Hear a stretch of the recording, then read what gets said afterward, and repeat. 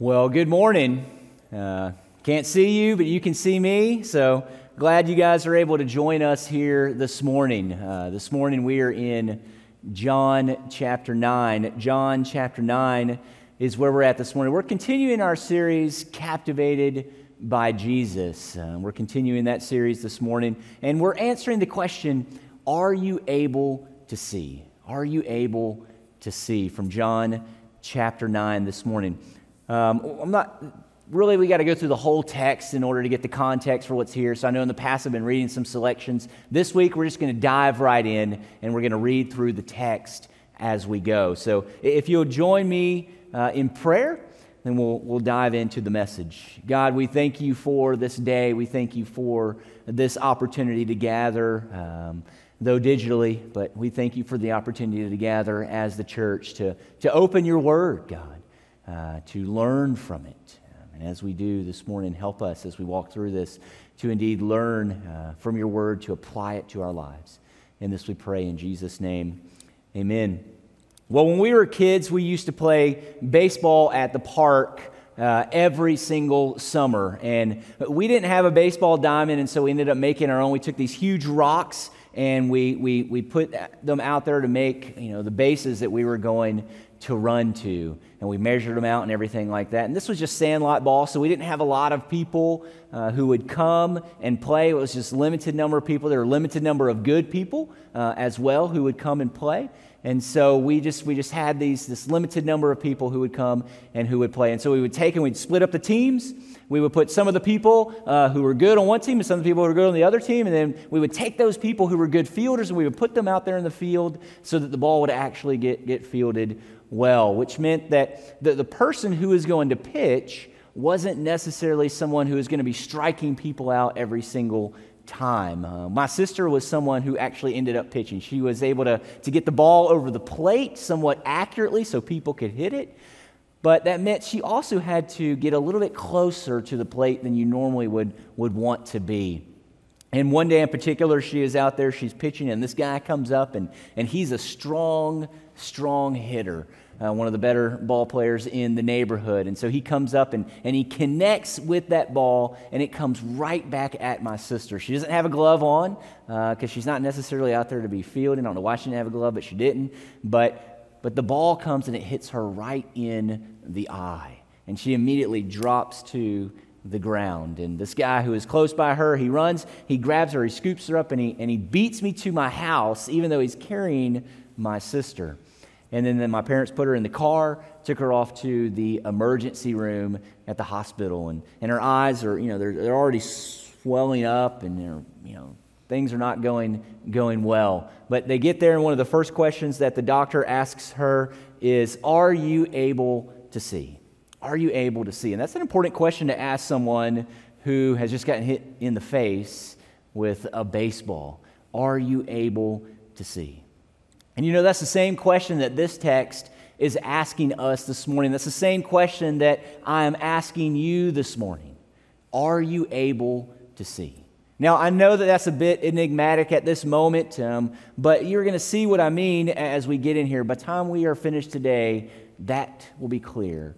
Are you able to see? Well, John 9 begins with Jesus' encounter with a blind man. Jesus' encounter with the blind man. And Jesus encounters the blind man as he's coming out of the temple. If you remember Jesus, he got into the discussion with the Jews in chapter 8 about what it looks like to be a true disciple. And prior to that, Jesus is in the temple in chapter 7, and he is saying that he is the living water. If anyone thirsts, they would come to me. Chapter 8, he's talking about the fact that he is the light of the world. He is going to lead people out of the wilderness into the promised future kingdom. And apart from that discussion, apart from that teaching, he also gets into this conversation with some of the Pharisees about what does it look like, or the Jewish leaders, what does it look like to be a true disciple? And if you remember last week, we talked about, true disciples are those who abide in Jesus. They are those who continue to believe in Jesus. Belief is not a past activity. Rather, belief is a present reality. And you see as you walk through chapter 8 that some of those folks who claim to be his disciples were really not his disciples. And by the end of the chapter, they are picking up stones in order to stone Jesus. But as we've seen time and time again through the gospel here, it is not Jesus' time yet. And so Jesus hides himself, and at the end there, he slips out of the temple with his disciples. And this is where we pick up in today's text. Verse 1, as he passed by, he saw a man blind from birth. And most likely this man is sitting outside of the temple. He's begging. That's what the blind had to do in Jesus' day. There were no governmental programs. There was no special technology that allowed them to work or anything like that. They had to rely on their family. They had to beg for money. And this is what this man is doing. And when Jesus passed by, he sees this blind man. And somehow, we're not told how, but somehow he and his disciples become focused on this man. Maybe Jesus points this man out to them. Or maybe, this man is just begging, and so he's being loud, and they hear him, and they turn, and they look to him. But either way, they become focused on this man. And as they do, this begins a discussion between Jesus and his disciples. So look at verse 2. And his disciples asked him, Rabbi, who sinned, this man or his parents, that he was born blind? You see, in Jesus' day, many people believed that it was sin that caused these physical ailments. And Jesus' disciples are wondering, well, why was this man born blind? Who caused this man's blindness? Was it his parents? I mean, did they sin in such a way that God is now punishing them by having to take care of a son who is blind, going to be blind all of his life? Or was it this man? There was this thought that babies could actually sin in the womb, and maybe this would result in their death, or maybe it would result in some sort of physical ailment that would take place. So who sinned, Jesus' disciples are asking? Was it this man, or was it his parents? And when Jesus' disciples asked that, they are operating underneath the same idea that Job's friends operated under. If you remember Job, he lost everything. He lost his family, he lost his health, he lost his wealth, he lost all of his property, everything but his nagging wife, right? But Job's friends, they come to visit him, and when Job's friends come to visit him, to talk to him about all of what has just happened in his life, Job is covered in boils, he's sitting there in ashes, and his friends are like, Job, you have got to repent. I mean, if God hasn't gotten through to you by now, I mean, let us get through to you. Look at all the things that has happened to you. Job, you have got to repent so that God will relent his punishment on your life. And Job, of course, he swears up and down throughout the book that there is nothing that he has done that he needs to repent of, that he is indeed a righteous man. And if you go and you read just the first couple chapters of the book of Job, you would see that is true. That all of this happened to Job because Satan came to God and he said, look, Job praises you, Job follows you because of the blessing that you have given him. If you let me take that blessing away from him, he will deny you. And of course we see that happens, but Job does not deny the Lord. He remains faithful. But either way, Job is this upright man, and it is his friends who are making this one-to-one correlation, just like Jesus' disciples are doing here, between what we do and what we receive. And some of you might believe like this as well. Have you ever thought, I better make sure that I do my quiet time this morning, that I read God's Word, that I pray, that I tithe, that I go to church this week, because if I don't, then maybe I'll get in a wreck to work on my way to work, or maybe I will get fired from my job, or maybe something will happen to one of my family members. Have you ever thought like that? Or maybe on the flip side of that, you said, my life is going well. And the reason my life is going well is because I'm doing all the things that God has asked me to do. I'm reading my Bible, I'm praying, I'm giving a tithe to the church. I'm there every single week. I'm serving even when they don't ask me to serve. I'm volunteering to serve. Life is going well because I am doing things for the Lord and He's blessing me in this case. Now, if you've ever operated out of that mindset, then you are doing exactly what Job's friends are doing. You're doing exactly what Jesus' friends are doing. Not only is that not correct, but it sets us up either to be a prideful person or to be a disgruntled person. On the one hand, it sets us up to be a prideful person. So we think things are going well because of all of the things that I have done. And then when we encounter someone whose life is not really going all that well, we're not going to be compassionate. We're not going to be merciful to that person. Instead, we're going to be like, man, they need to get their life together like me. I've got everything together. I'm doing everything right. Look at how successful and how great things are going in my life. Or on the flip side of that, you might become a disgruntled person. You look and you say, I'm doing all of the things that I'm supposed to be doing. I'm doing all the things that God is asking me to do, but my life is not going well. I'm sick. I've lost some money in the stock market. I've lost my job. Something has happened to my family member. Life is not going well, and we end up being this disgruntled person. And so thinking that there's this one-to-one correlation between our works and the things that happen is not the type of thinking that drives worship. It's not the type of thinking that drives compassion. Instead, what it does is it drives pride, and it can drive anger at God. Because we're like, God, I'm holding up my end of the bargain. Where are you at, God? Why are you not providing me all of those things that I want in my life? It ends up with us treating God like He is this cosmic genie in the sky. That we can just, put stuff in through our works, and God just gives it back to us. In a sense, that's a selfish way of worshiping the Lord. But is that how the world operates? Is suffering always the result of our sin? Should we treat God like this cosmic genie in the sky, like He's just this, vending machine that we put something in and we get something out? Is suffering always the result? Is it always this one-to-one correlation that takes place between what we do and what we receive immediately? Well, Jesus answered in verse 3, "It was not that this man sinned or his parents, but that the works of God might be displayed in him." Jesus tells his disciples that suffering is not always a one-to-one correlation. Certainly, sin can lead to punishment. Sin can lead to God's discipline in our lives. Certainly that happens. But it is not always the case. If you read through the book of Ecclesiastes, you see that the preacher there makes the point that sometimes those who are the most wicked are the most prosperous, and sometimes those who are the most righteous are the least prosperous. See, there's not always a one-to-one correlation between our sin and our suffering. Sometimes it's just that we live in a sinful world, and we're seeing that play out right now. The reason that I'm preaching to you through a camera here in our auditorium or sanctuary is because of a sinful world. Because we live in a world that is broken. We live in a world that is not operating in the way in which God has designed for it to operate. And so we end up in this pandemic that is affecting not just us, but affecting the entire world. We live in a broken world. And so sometimes we experience things because of that.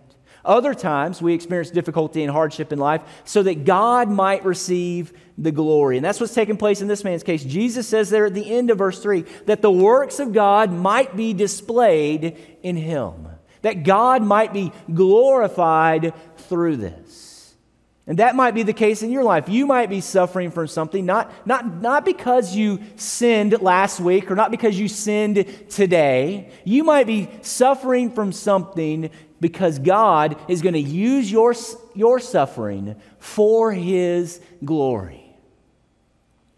I believe my mom is a good example of this. At the age of 18, she was diagnosed with scleroderma, and it's an autoimmune disease that affects everybody differently, and hers was a pretty bad case, and just progressively over 20 years it got worse and worse and worse until it eventually took her life. And as far as I know, my mom was a righteous person. She took us to church every single week. She read her Bible. She prayed. Even when the pain got worse and worse and worse, she didn't deny God. Instead, she leaned on God as her rock. She took us to church. She made sure that we were discipled. She preached the gospel to us. But she still suffered, and she suffered terribly. And I don't know all the ways in which my mom's suffering brought the Lord glory, but I do know that it had a big impact on my life. It was one of the reasons that the Lord used it is one of the ways the Lord used to bring me to himself. Sure, I was certainly mad at God after my mom passed. I was mad at God. Why wouldn't he heal her? We see all these other people being healed. Why wouldn't he heal her? Why would he allow this to take place? Why would he allow her to suffer in this way? Certainly I was mad at God, but her faithfulness to God through the suffering was one of the reasons that I came to know the Lord. I thought if anyone had the right to be mad at God, it was my mom. But instead of being mad at God, she found her comfort in Jesus, and that had a big impact on me. It was one of the ways in which I was convinced that Christianity was true, that God was real, that God's word, what he gives to us here was his words to us, that Jesus truly had come and died for our sins. You see, God was glorified in my mom's suffering as she continued to praise him through that suffering, and God was glorified in my mom's suffering as that was a means by which God used to bring me to himself, to save me. And just as the Lord used my mom's suffering for his glory, the Lord used the blind man's suffering for his glory as well. We'll pick back up in verse 4. We must work the works of him who sent me, Jesus said, while it's still day. Night is coming when no one can work. As long as I am in the world, I am the light of the world. And having said these things, he spit on the ground and made mud with the saliva. Then he anointed the man's eyes with the mud and said to him, "Go, wash in the pool of Siloam," which means sent. And so he went and he washed and he came back seeing. And so here we see that this man is healed. He's healed kind of in a strange way. Jesus uses some mud from the ground, which I think links us back to Genesis chapter 2, where God takes this mud and he forms man. But then he also tells him he needs to go and wash. And he sends him to this pool of Siloam, which means sent. And I think what we're seeing here is that this connection between Jesus being the living water, Jesus being the sent one who has come on the Father's mission to rescue his people from sin. We see these things beginning to play out here in this miracle. And we also see that this man was placed here. At this point, this man was born blind, not because his parents sinned, not because he sinned. This man was born blind in order that Jesus might walk by him at this moment in history, see him, heal him, and God might receive the glory. And indeed, the Father was glorified. A man who was once blind can now see. And as you read through the text, as we begin to work through this, we're going to see that this is the first time in the history of the world that a blind person was healed. God indeed received the glory. What we see then is that our life is meant to glorify God, which means that we are not at the center of things. God is the one who is at the center of this universe. God is our creator. God is the all-sovereign God of this world. Our life is meant to glorify God. And when we experience good things, though, from that, certainly we experience benefit from this. I mean, we are connected to that in that we experience joy, we experience salvation, we experience peace and comfort as God gives these good gifts to his children, as God works in our life, as God displays his power and his majesty. We certainly receive benefit in that. We are connected to that, but it's not all about us. We see here that it's all about God. It's all about Jesus. It's all about making his name famous. It's all about bringing him glory. That is what our life is to be lived for. And so if you're facing something right now, know that you can continue to trust in God because God is there. God will provide for you. Know that if you're facing some difficulty right now in your life, that is not all for naught. God will use that. And he will use that for his glory. We may not know the ways in which God is glorified, but we know that God will use that for his glory. And we know that God will work all things together for the good of those who are his. that He will use that ultimately to bring us to our ultimate glorification in the eternal kingdom to come. Our suffering, the difficulties that we face, drives us to trust in God, and that glorifies God. But past that, it can also be used to glorify God in many different ways, ways that we may not ever see or ever even know. But we know that we are here, and we've been placed here to bring God glory. But in order for us to see suffering in this way as something that glorifies God, we have to have been given the ability to see. In order for us to see suffering in this way as something that glorifies God, we've got to be given the eyes to see that. And we have to ask ourselves, well, who gives us that ability? Who gives us the ability to see? And we're going to see that as we continue through in the text. So look at verse 8. The neighbors and those who had seen him before as a beggar were saying, "Is this not the man who used to sit and beg?" And some said, "It is he." Others said, "No, but he is like him." He kept saying, "I am the man." So imagine this scene. I mean, this man who has been blind, he's now able to see, he's walking around, and there are people who see him and they're like, you know what? That's the guy. That's the guy who's been sitting there begging all his life. He can see, he's walking around freely. And other people are like, no way, that's not him. That's definitely not him. It's somebody who looks like him. It's his twin that we never knew that he had. And this guy all the while is like, guys, it's me. I am the guy. I'm the guy who was blind, but guess what? Now I can see. It's me. It's me. And so they finally realized, okay, this is the guy. This is the guy. And they said to him in verse 10, "Then how were your eyes opened?" And he answered, "The man called Jesus made mud and anointed my eyes and said to me, 'Go to Siloam and wash.' And so I went and washed and received my sight." And they said to him, "Well, where is he?" And he said, "I do not know."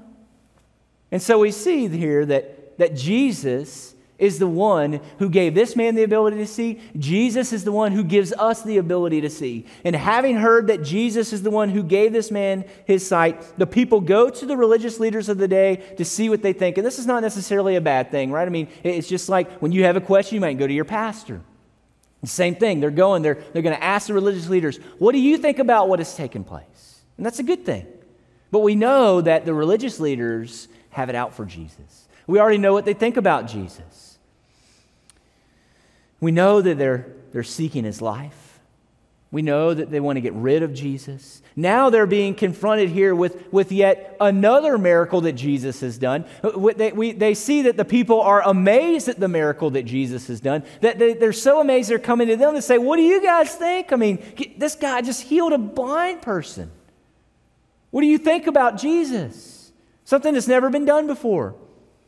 And so how do the Pharisees respond? We'll look at verse 13. "And they brought to the Pharisees the man who had formerly been blind. And now it was a Sabbath day when Jesus made the mud and opened his eyes. And so the Pharisees again asked him how he had received his sight. And he said to them, 'He put mud on my eyes, and I washed, and I see.' And some of the Pharisees said, 'This man is not from God, for he does not keep the Sabbath.' But others said, 'How can a man who is a sinner do such signs?' And there was a division among them. And so they said again to the blind man, 'What do you say about him, since he has opened your eyes?' And he said, 'He is a prophet.'" And so we see some of the Pharisees, they begin to warm up to Jesus. They begin to think, oh, maybe he's a good guy. Other people are like, no way. I mean, he's healing on the Sabbath. He's breaking some laws here. We cannot accept Jesus. So they're still hung up on the idea of the Sabbath. Now, if you've been tracking all along through the Gospel of John, or even if you haven't, you should know that Jesus performed many of his miracles on the Sabbath. And we have to ask, well, why does Jesus keep doing that? Why does Jesus keep performing these miracles on the Sabbath? Is he just trying to get underneath the skin of these people because he knows that it really aggravates him, or is he trying to do something else? Well, I believe that Jesus has done these miracles on the Sabbath because he wants to confront the religious leaders' system of the day. You see, the Pharisees, they believed in a strong God. In order for people to receive his blessings, they needed to be strong and obedient people, which meant that they had to keep the law to a T. Because they were so focused on just keeping the law so that they might be able to earn God's blessings, they might be able to earn God's favor here, they missed the intent of the law. You see, they had built their religious system around legalistic work, and Jesus, as he's confronting this system with these miracles, he wants the people to see that the Sabbath was not meant to be a burden. The Sabbath was given to the people as a way to rest and to relax from their toil. It was given to the people so that they might reflect on God, so that they might recognize that God is the one who provides for them, so that they might trust in Him. And indeed, the intent of the law was mercy and compassion.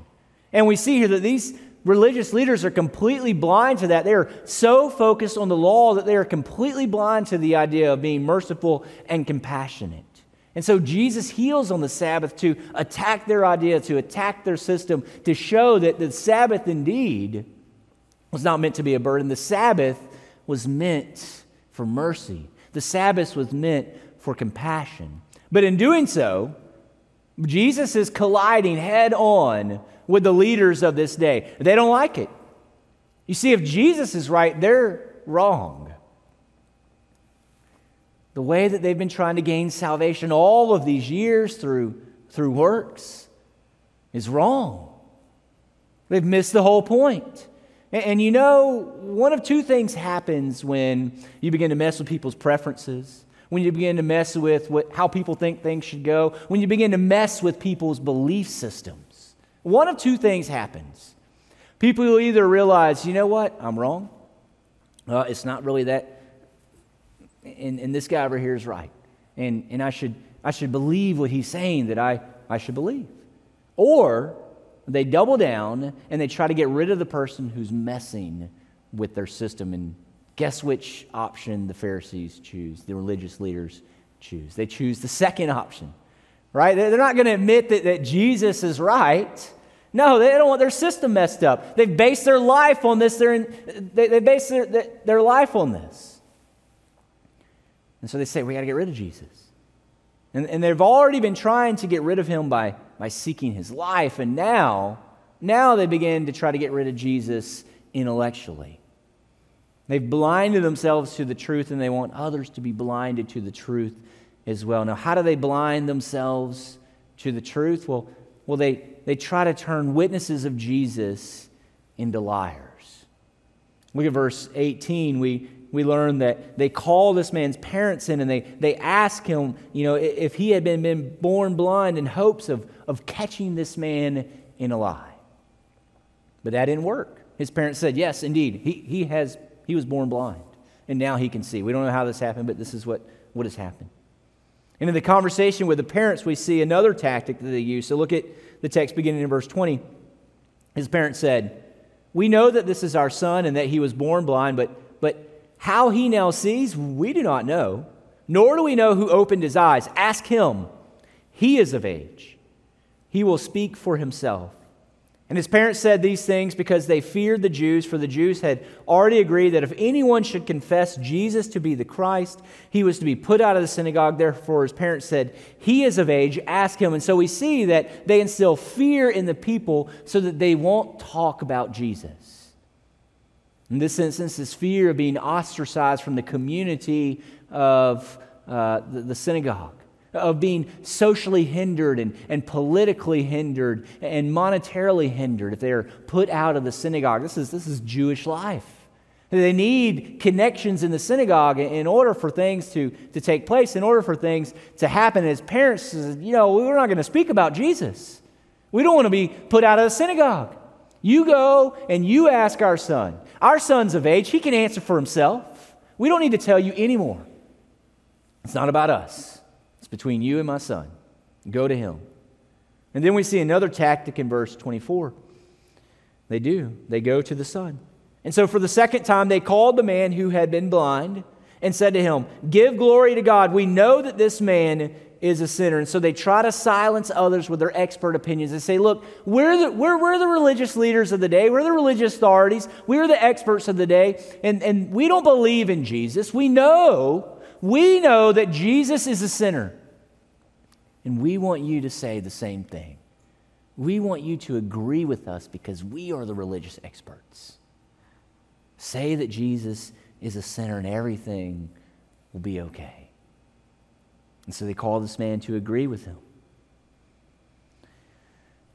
And they think, if he will, our system's intact. Our system's okay. We can just write Jesus off. We can write all the miracles that he's done off, even though they're amazing. We can write all of the things that he said off because he's just a sinner. And in some sense, that's what the world does today. The world doesn't want to be confronted with the message of Christianity. They don't want to even think about it. They don't want to wrestle with it. And so what do? They say, all Christians are bigots. And then they feel justified in writing Christianity off wholesale. It's like they don't even want to listen to any arguments or read the Word or anything. And I believe if those in the world, though, if they would engage with the arguments of Christianity, if they would read the Bible instead of rejecting Jesus, they would end up being captivated by Jesus. They would see Jesus for who he really is. They would see that he is this amazing Savior who provides for us, who heals us, who provides peace and joy in difficult times, who gives us hope. But oftentimes people are like the Pharisees. They're not willing to engage, not even willing to have an honest conversation. They just write the whole system off because they don't want their system to be wrong. But what does this man do? He doesn't succumb to the pressure. Verse 25, he answered, "Whether he is a sinner, I do not know. One thing I do know, that though I was blind, now I see."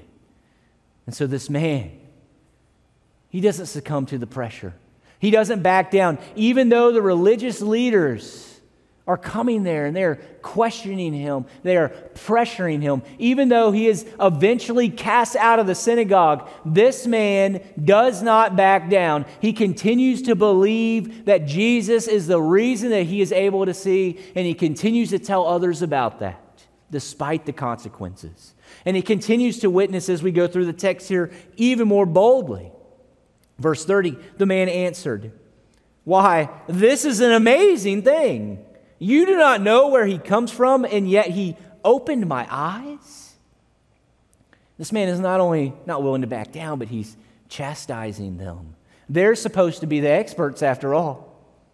We know that God does not listen to sinners, but if anyone is a worshiper of God and does his will, God listens to him. Now he's teaching them. Never since the world began has it been heard that anyone opened the eyes of a man born blind. If this man were not from God, he could do nothing. He's witnessing to the fact that Jesus truly is from God. And that really gets these folks, right? It really gets them mad. Verse 34, they answered him, "You were born in utter sin, and would you teach us?" And they cast him out. You see, those who are blind want nothing to do with Jesus or anyone who would witness about Jesus at all. Now, in some sense, this man is probably a bit dumbfounded, right? I mean, instead of the religious leaders celebrating what has been happening, he's been blind his entire life. He's been sitting outside of the temple. He's been begging his entire life. They've walked past him, certainly. They've probably given him money. They've probably done some things to take care of him.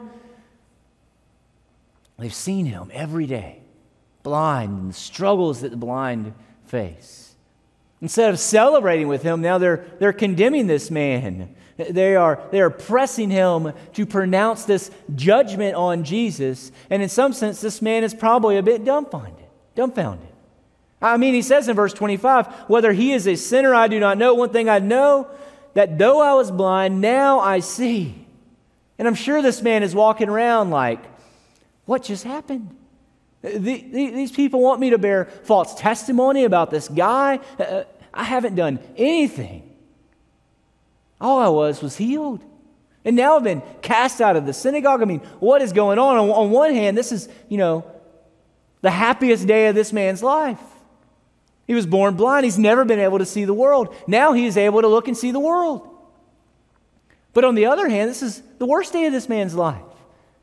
Because he has experienced healing, he's now been cast out of the synagogue. He's been socially ostracized. While Jesus healed him, he doesn't even know anything about him. He doesn't even know where Jesus is even at.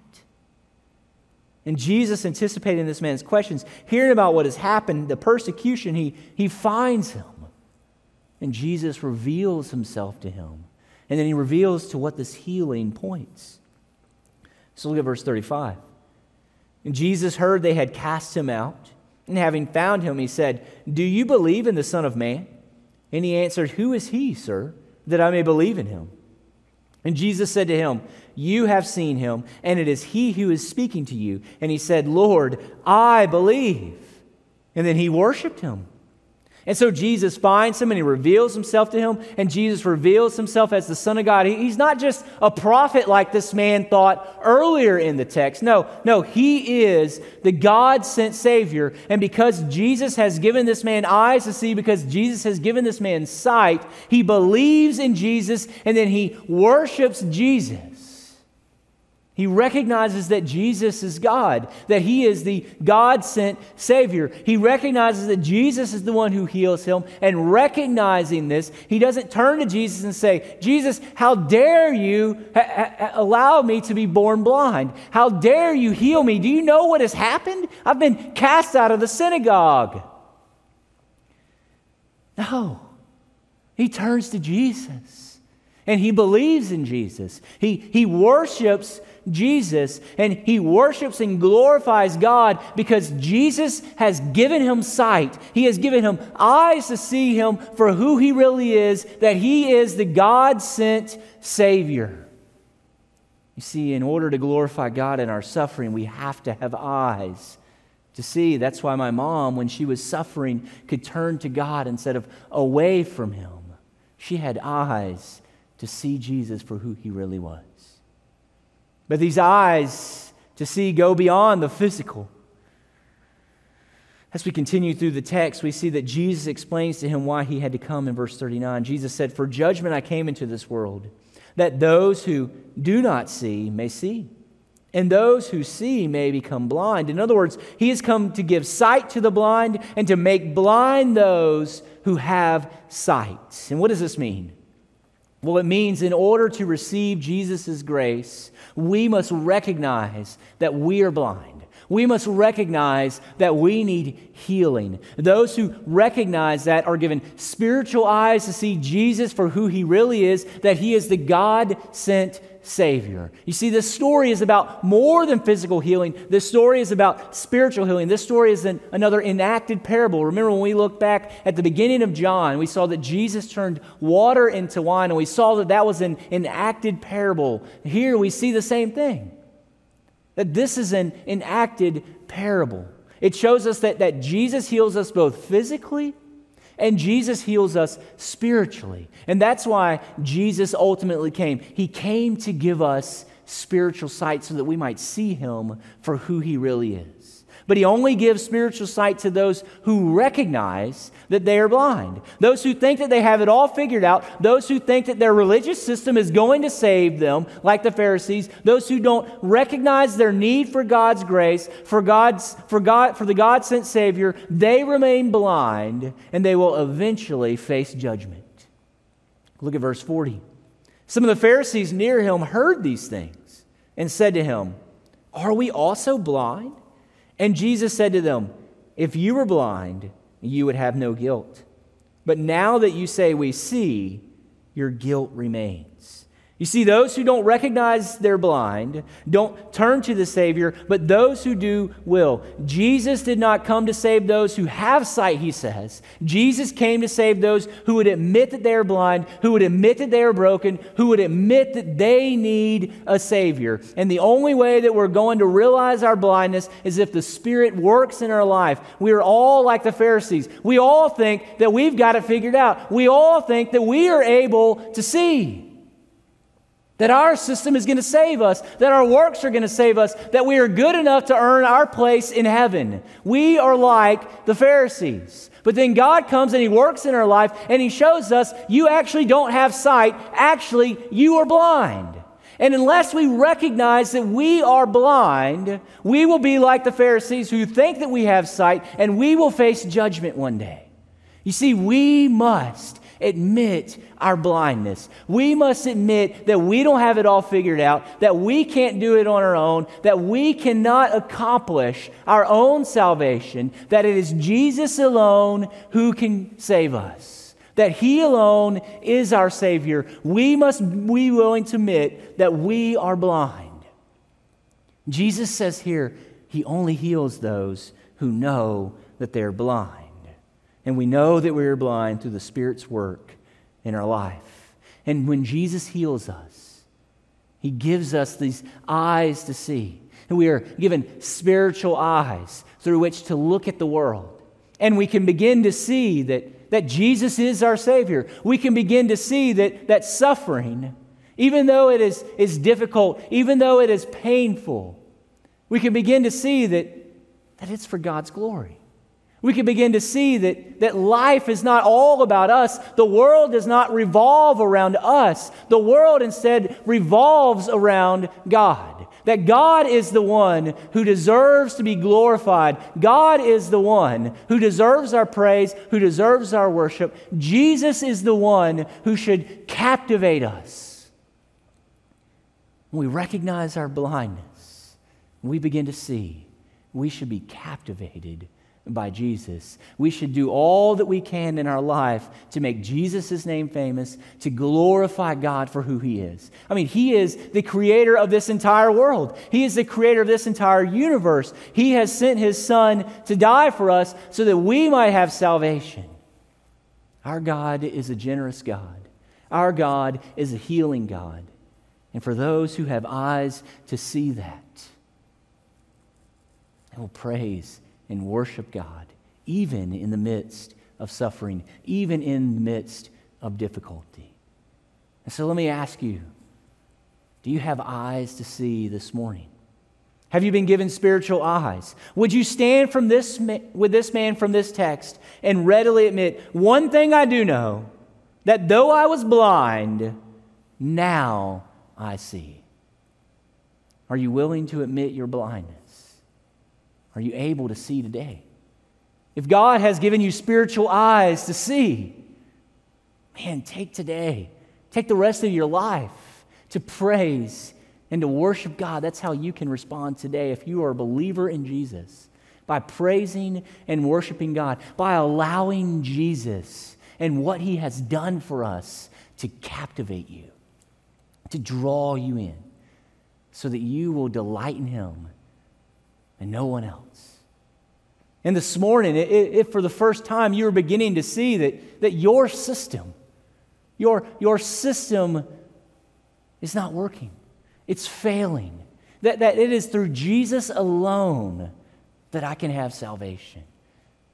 If this morning you are beginning to see that for the first time, now is an opportunity for you, even at home, to commit your life to Jesus, to repent, to turn from living how you think you should live, believing how you think you should believe, to turn to trust in Jesus as your Lord and as your Savior, to believe what He says is true, to believe that He is the God-sent Savior who has died on the cross for our sins, that it is through His payment that we are able to be reconciled to the Father, and not through our payment, but through Jesus' payment alone.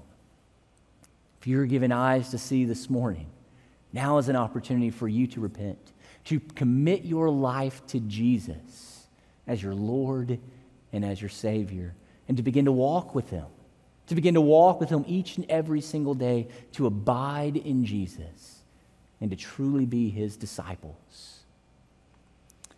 And so that's how you can respond today, by believing in Jesus as your Lord and as your Savior, by worshiping the Savior of this universe. Let's go to the Lord in prayer. God, we thank You. We thank You for this message. We thank You for this word. We thank You that You have given us eyes to see, that You have sent Jesus on a rescue mission to save us. God, may we praise and glorify You. May we recognize who You are, God. And may that captivate us. May we give you glory and you alone. God, draw us to yourself today. Draw us to yourself in worship this morning. And may you give us eyes to see you for who you really are in an even greater way today, so that we might reach out to others and tell them about Jesus. Tell them about who he is and what he has done for us, so that they might experience the same hope, the same peace, the same comfort, the same joy that we have as those who are believers in Jesus.